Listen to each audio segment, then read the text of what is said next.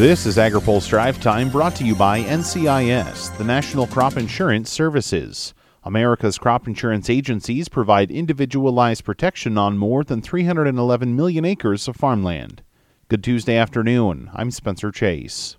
A pair of bills to fund government agencies cleared the House floor today as lawmakers work to avoid a government shutdown at the end of the week. Both bills passed with more than two-thirds of the chamber in support. Included in the legislation was a $1.5 billion disaster assistance package for producers hit by adverse weather conditions this year, $555 million for USDA's Reconnect Rural Broadband program, and funding for 610 additional customs officers and agricultural specialists at the Department of Homeland Security's Customs and Border Protection Office. For a deeper dive on the provisions in the bills, check out Phil Brasher's story on agripulse.com. The bill also includes long-awaited relief for the biodiesel industry.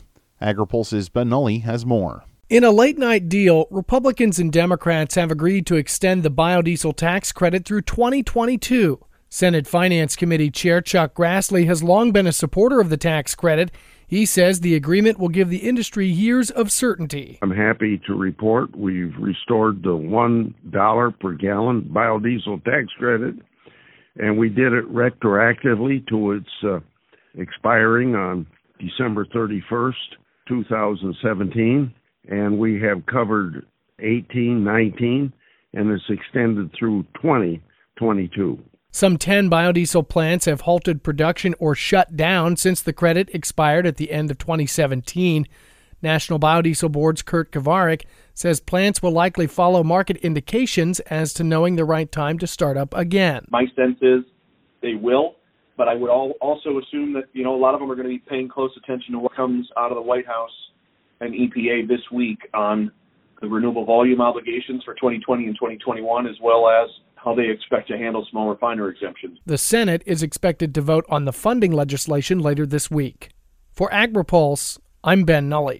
Also in the House today, the House Ways and Means Committee marked up the bill to implement the U.S.-Mexico-Canada agreement. The bill advanced out of committee on a voice vote. Committee Chairman Richard Neal said the deal before Congress is an improvement over what was originally on the table. Some of our trade agreements over the years have failed American workers. NAFTA has been symbolic of many of the broken promises that were offered to our workers. Over 25 years of NAFTA, there have been 39 petitions filed documenting the exploitation of workers and zero enforcement actions to remedy those violations. The full House is expected to consider the agreement on Thursday, and the Senate is expected to take it up next year. The committee also cleared a resolution to show support for the Trump administration's efforts to reform the World Trade Organization. More on the committee's actions in Bill Thompson's coverage at agripulse.com. Finally, today, the Department of Agriculture is extending a comment period to allow for additional feedback on rulemaking for industrial hemp. USDA's Agricultural Marketing Service will now take comments through January 29th,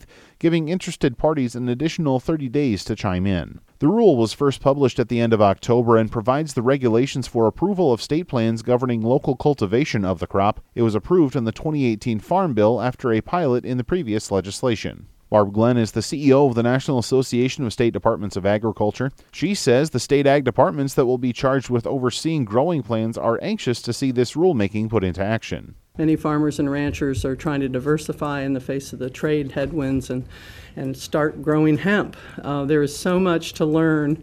There are so many challenges. There's so much going on that our members are just happy right at this point we have this interim final rule. So our goal is to work with USDA closely to try to, on a practical level, determine what's working out of that final rule and what perhaps we can improve on, because I think it's been articulated by USDA that'll be finalized not for 2 years. Under the interim final rule, industrial hemp must undergo testing to determine its THC content does not exceed 0.3%. Now, here's a word from our sponsor. Today's AgriPulse Drive Time is brought to you by America's crop insurance industry, which is thankful for the continued support of farmers, commodity organizations, rural businesses, lenders, and lawmakers who are fighting to maintain a strong farm safety net. Providing individualized protection on more than 311 million acres of farmland, crop insurance remains the smartest, most efficient way to secure America's food, fiber, and fuel supply. That's all for today's Drive Time. For more agriculture, trade, environment, and regulatory news, visit agripulse.com. Reporting in Washington, I'm Spencer Chase.